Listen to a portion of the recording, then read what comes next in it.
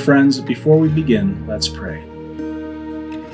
Gracious and loving God, we pray that only your word be spoken, only your word heard, and only your word lived. We pray this in the name of Jesus Christ our Lord. Amen. Well, let me start today with a story. About a year ago now, when we first moved to the Bow Valley, I was in town and I was looking to switch my cell phone to a different carrier. So I went to a local cell phone shop and they really helped me out. And so I bought a new phone, and then we were transferring all my data from my old phone to my new phone. And I had a lot of stuff, so I was going to take a while. And we did it all in store. We used a local Wi-Fi. And so as I was sitting there with a sales rep, we just got into conversation. It was really great. And we were talking, getting to know each other. And then eventually he asked me what I did in town. And I let him know that we had just moved. I had been hired to be an assistant, an associate priest at the local Anglican church. And I told him that. And then he kind of smirked. He kind of laughed, but then he tried to suppress it. He was trying to be polite and all that. But I gave him the giggles. And so I kind of figured why. But I asked him, oh, is it funny because of all the hookups and substances in town? And he kind of laughed and he said, well, yeah. He thought that it was kind of funny for me to come and do this job in a town like this, what the vibe was like. All right. Well, I kind of expected that. I kind of need to expect, the culture in town for at least young folks. We talked about it, but it was fine. We were just having a conversation. I got to know him a little bit. He let me know that he came from Australia and he was working to make enough to snowboard and to party. He intimated that was not only his reality, but that was kind of the vibe for a lot of people in town. And Christianity wasn't really on anyone's radar, at least not for him. He had grown up in a Christian home in Australia, and it just wasn't for him, It wasn't for him. It was all about boarding and partying. I was thinking about him as I was preparing this sermon, because as I was reflecting on that conversation, I realized that in such a clear and succinct way, he had put his finger on, and he had shared with me the modern outlook that he inhabited. And if I could put it into a sentence, it would go something like this: you should be free to live as you see fit, as long as you don't harm others. As I was reflecting on this modern outlook, I learned that this view is rooted in an understanding of modern identity. In the past, for example, people saw themselves as inextricably connected to community, to family, but not only to that, but to cosmic and spiritual realities. But today, that's reversed. As a famous sociologist put it, and I quote, "Each person has a unique core of feeling and intuition that should unfold or be expressed if individuality or identity is to be realized." In the past, we developed attachment to others, to our community.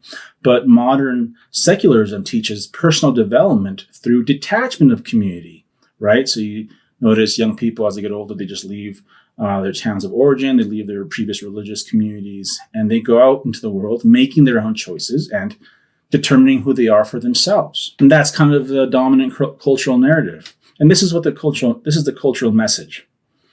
Don't try to get affirmation from others. Affirm yourself because you are doing what you want to do. Be who you want to be, and it doesn't matter what anyone else thinks. That is the heart of modern Western expressive individualism. Now, here's the rub. This modern vision is as crushing, if not more so, than traditional and religious culture.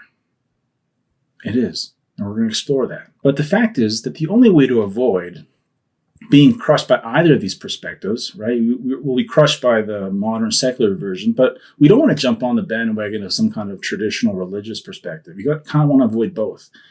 And the way we do that is by identifying with Jesus. Well, let's see how this works by exploring and then reflecting on God's word about sex. Because it turns out in our Corinthians reading, it's front and center.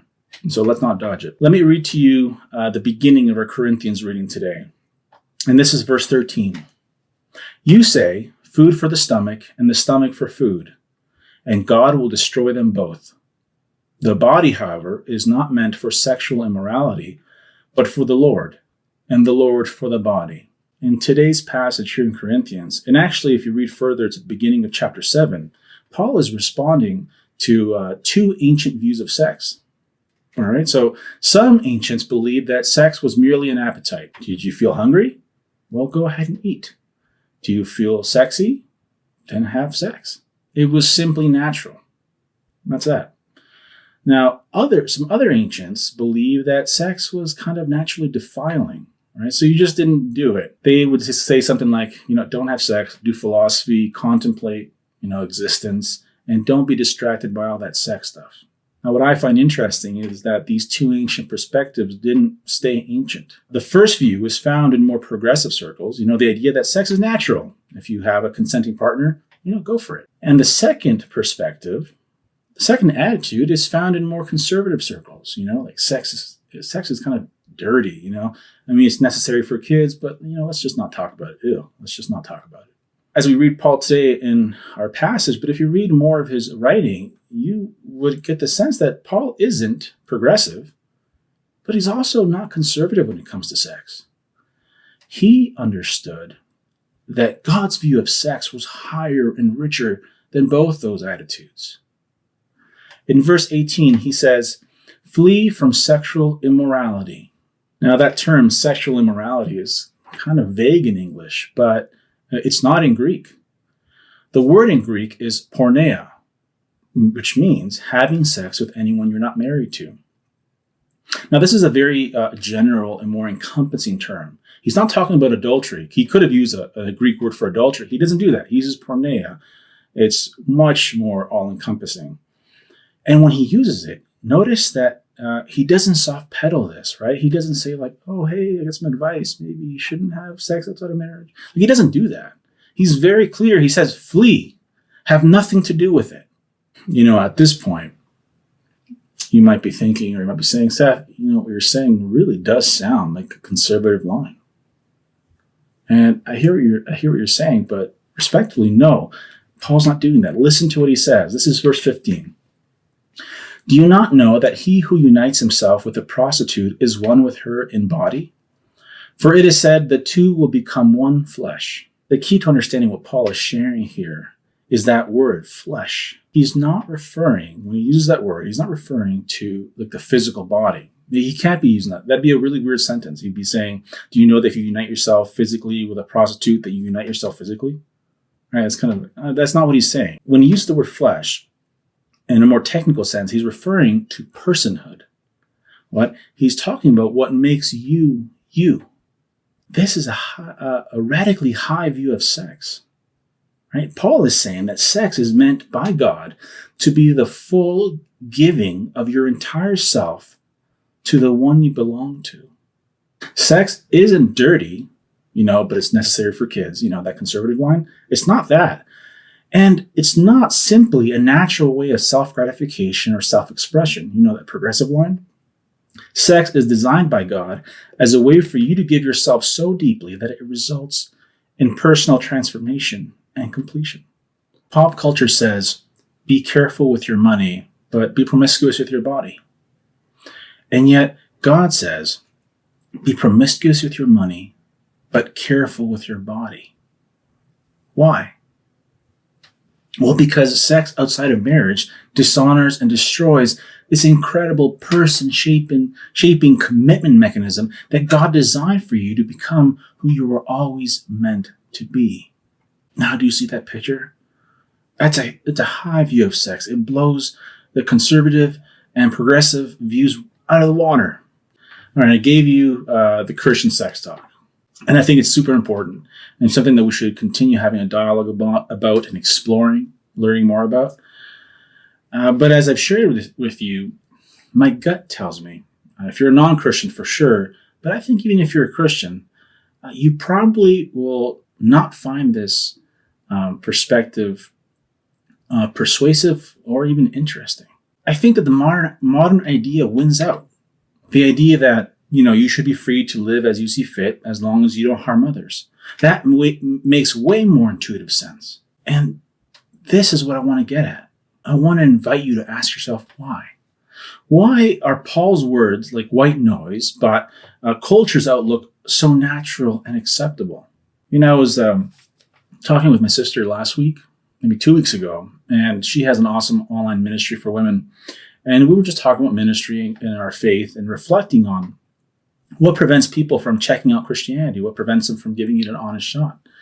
And we came up with a lot of reasons. For example, Christianity's complicity and injustice. We can immediately make connections to the African slave trade in the 16th and 17th, 18th centuries. And here at home, definitely we more recently think about residential school systems and how the Christian church was definitely complicit in all that. That's a big sort of barrier that prevents people from interfacing with Christianity. But we also thought about the authority of the Bible. Some people just are suspicious of the Bible. They wonder, well, it purports to be history or make certain claims, but what about the earliest documents? Maybe they don't match, or is it actually history? We don't know. And so they're skeptical with regards to the Bible. I get that. And for some people, it's the supernatural. Struggle with some of the miraculous claims in the Bible. Like, did Noah actually put all those animals in that boat? Or that Palestinian prophet was murdered on a cross and then he just came back to life? Like, that's hard to swallow for some people. And so they don't buy it. And so we talked about all that, but I told her, what, man, if we were putting money on this, I think that the main reason why people just don't give Jesus a chance is that they suspect that if they follow Jesus, this is how the fear goes, their lives would become incredibly unfun, like really unfun, right? Because you think of Christianity, you make the connection, oh man, all those rules, right? And we're modern. We don't believe life is about rules. Life is about being true to yourself. We don't give into institutional restrictions or validations. In fact, we bestow the verdict of significance on ourselves. That's how the popular wisdom goes. And yeah, I get why that sounds attractive, except that it's an illusion. Just go on social media. Just do it on Instagram. You'll find millions of people claiming to self-validate, and yet they're working so hard to socialize themselves into online communities of peers, virtue signaling, saying the right things in front of, cheerleaders, of the people whose approval they crave. Okay, that's social media. But let's go deeper. I want to do a thought experiment. So I invite you to do it with me. Close your eyes if it helps. But let's think this through. All right. Think about a Viking in the year 1100. He has two strong impulses, right? One is aggression, right? He loves battle. And in his culture, that's completely acceptable. That's fine. But the other impulse he has is same-sex attraction. He wishes that he didn't feel that. That's a no-no in his culture. He says to himself, well, that's not me. I'll control and suppress that. Now, think about today. A young man in the Bow Valley. He has the same two impulses as the Viking. What does he do? Well, he looks at his aggression and says, oh, that's not me. And so let's say he takes anger management classes. And then he looks at his sexual desire and concludes, yeah, that's who I am. That's me. Now, what's the point of this thought experiment? Well, I think that if we slow down and we reflect, we begin to see that it's an illusion to think identity is simply an expression of inward desires and feelings. We don't identify with all our strong desires and feelings. Rather, we use a filter, a set of beliefs and values to sift through our hearts and determine which emotions and impulses we will value and incorporate into our core identity and which we won't. It's this value-laden filter that forms our identity rather than the feelings themselves. So you got to be asking yourself, where do we get this filter? That is a large and complex question, but in the briefest terms, we get it from a community of trust, a community that we trust, a community that impresses us, a community that we want them to like us. And so it's misleading and like borderline dishonest to say, I just have to be myself and no matter what anyone else says, because yourself is defined by what a group of people has to say. Or to put it another way, identity is determined not by our feelings and desires. They're determined by our beliefs about varied, contradictory, changing feelings and desires. Sociologist Robert Bellah puts it like this. The irony is that here too, just where we modern people think we are most free, we are most coerced by the dominant beliefs of our own culture. For it is a powerful cultural fiction that we not only can, but must make up our deepest beliefs in the isolation of our private selves. And he goes on. Insofar as they are limited to a language of radical autonomy and cannot think about themselves or others except as arbitrary centers of volition, it means they cannot express the fullness of being that is actually theirs. So the point is that our identity isn't something we simply bestow on ourselves. We don't discover or create our identity in isolation. We actually negotiate our moral values and beliefs in some community. We find ourselves in and through others. And so the question is, which others have you chosen? Because depending on which others you've chosen, that's going to deeply influence, for example, what you hear when you hear the word of God, right? I mean, that's why when we hear St. Paul and what he says about sex, it sounds really strange because we have a pop culture filter installed that's shaping what makes intuitive sense and what doesn't. And so we have a choice. Are we going to be Eli or Eli's sons? You know, in our Old Testament reading in Samuel, we heard about Eli and his sons. They're named Hophni and Phinehas. If you read the whole story, well, in today's reading, it says that God uses little Samuel as a prophet to deliver his word to Eli the priest. And this is what God said. This is verse 13. For I told him that I would judge his family forever because of the sin he knew about. His sons uttered blasphemies against God, and he failed to restrain them. Now, we didn't hear the whole story today, but one of the key blasphemies of Eli's sons was that they were sleeping with the women who were serving in the temple. They knew God's word on sex, but they didn't care. They wanted what they wanted. And so they were living into their own truth. They were looking at their inward desires and living them out without constraint. And the reality is that some of us are like this. We hear what God says, but we want what we want. And so we do what we want. You know, we have casual hookups, or if you're married, infidelity, or we open a private tab in our browser and then, off to the races. Or some of us, well, we're like Eli. We know that family or close friends are living contrary to what God has designed for us, but we don't say anything. We excuse ourselves by inhabiting a modern view of, you do you. And then we keep quiet. Interestingly, God's judgment falls equally on both son and father. So what do we do? I mean, this is really tough stuff. Eli's sons, Eli.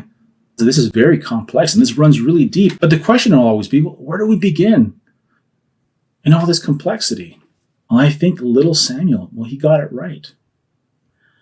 When we encounter God's word and we don't know what to do, we say what he said.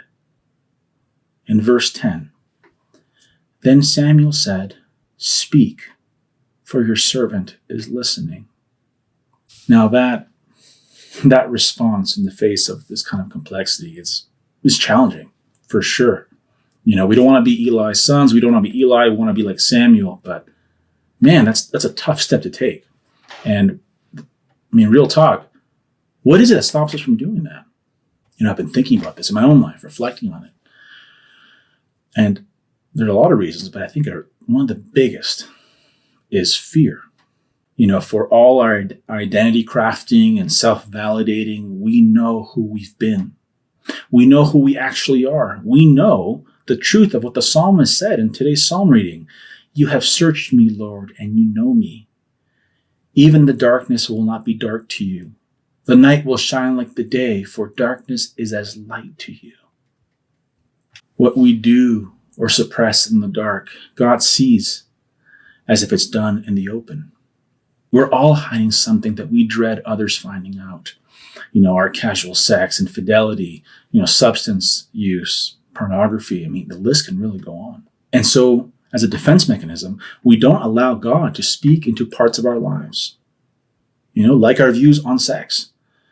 The modern take is more convenient, at least in the short term. We insist.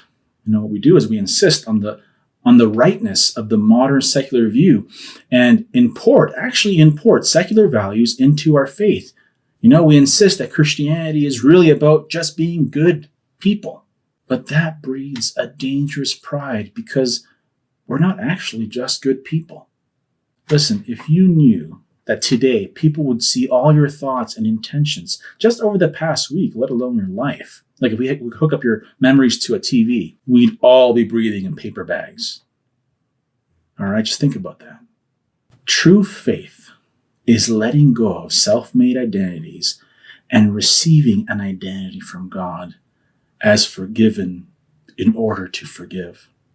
When you come to God like this with everything that you've been, this is the definition of vulnerability. We can't pridefully hold on to our resume of good deeds because according to the cross, they pale in comparison to our mistakes. When Philip, in our gospel reading, he invites Nathanael to come see Jesus, Nathanael says, verse 46, Nazareth, can anything good come from there? Nathanael was all puffed up. He had his own resume of good deeds. Why would he need to come to Jesus? When we're invited to encounter Jesus, some of us look down on the vulnerability of repentance. Can anything good from taking religion that seriously? All that praying through the Bible and confessing your sins? All that matters is that I'm a good person. That's all that matters. But we can't come to God that way. Nathanael tried. And as he approached, Jesus said to him, "Hey, Nathanael, yeah, I saw you while you were still under the fig tree before Philip called you. Yeah, I saw you, man." Now, we don't know what Nathanael was doing under the fig tree, but whatever it was personal and significant enough that when he learned that Jesus was there with him, that he had seen him, oh man, his puffed up pride, his self-validation, it all melted away. And his heart was transformed.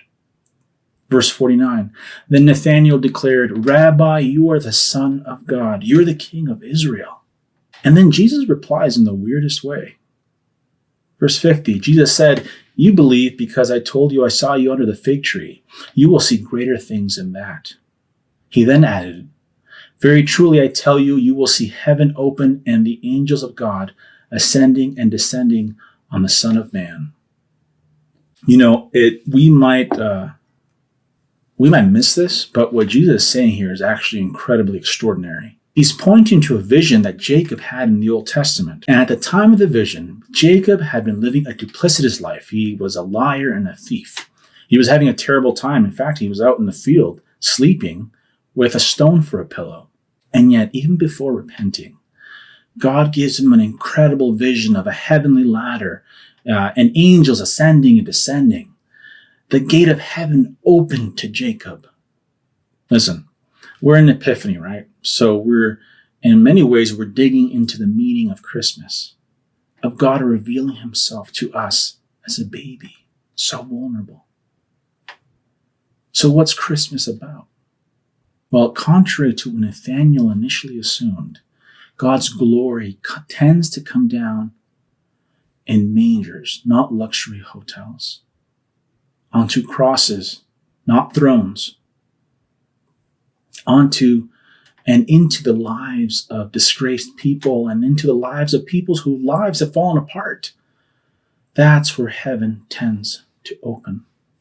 Jacob's vision of the gate of heaven opening has come in the manger. Jesus was born, died, and was raised to new life so that if you turn to him in honesty of who you've been and you say, "God, oh God, you know me. You know everything. I'm just going to be letting go of all these made-up identities. I'm going to stop insisting in the modern myth of living in my own truth. God, I'm here. Speak, for your servant is listening." Oh, if you go to that place of honesty and vulnerability, God will meet you because he loves you. Jesus Christ has seen you under your fig tree. Jesus Christ has seen you on your stone pillow, and he loves you. God loves you so much that he came into this world and he's identified with you. He's loved you at the cost of everything. I want to invite you to place this truth at the center of your life. Make this your identity and experience the true freedom that only Jesus Christ can give. Let's pray. Oh, gracious and loving God, we come before you with our whole lives. And as much as we know about ourselves and we remember or we believe about who we are, man, you know everything. You see us all the way down and you love us. And before we even came to you, you came to us. You were born in the manger, and then you lived and you died for us so that we could be your family forever. God, help us to take this truth to the center of our lives, that we may experience your love and your life, maybe for the first time. And then we can share that with others. God, we pray this in the powerful name of your Son, Jesus Christ. Amen.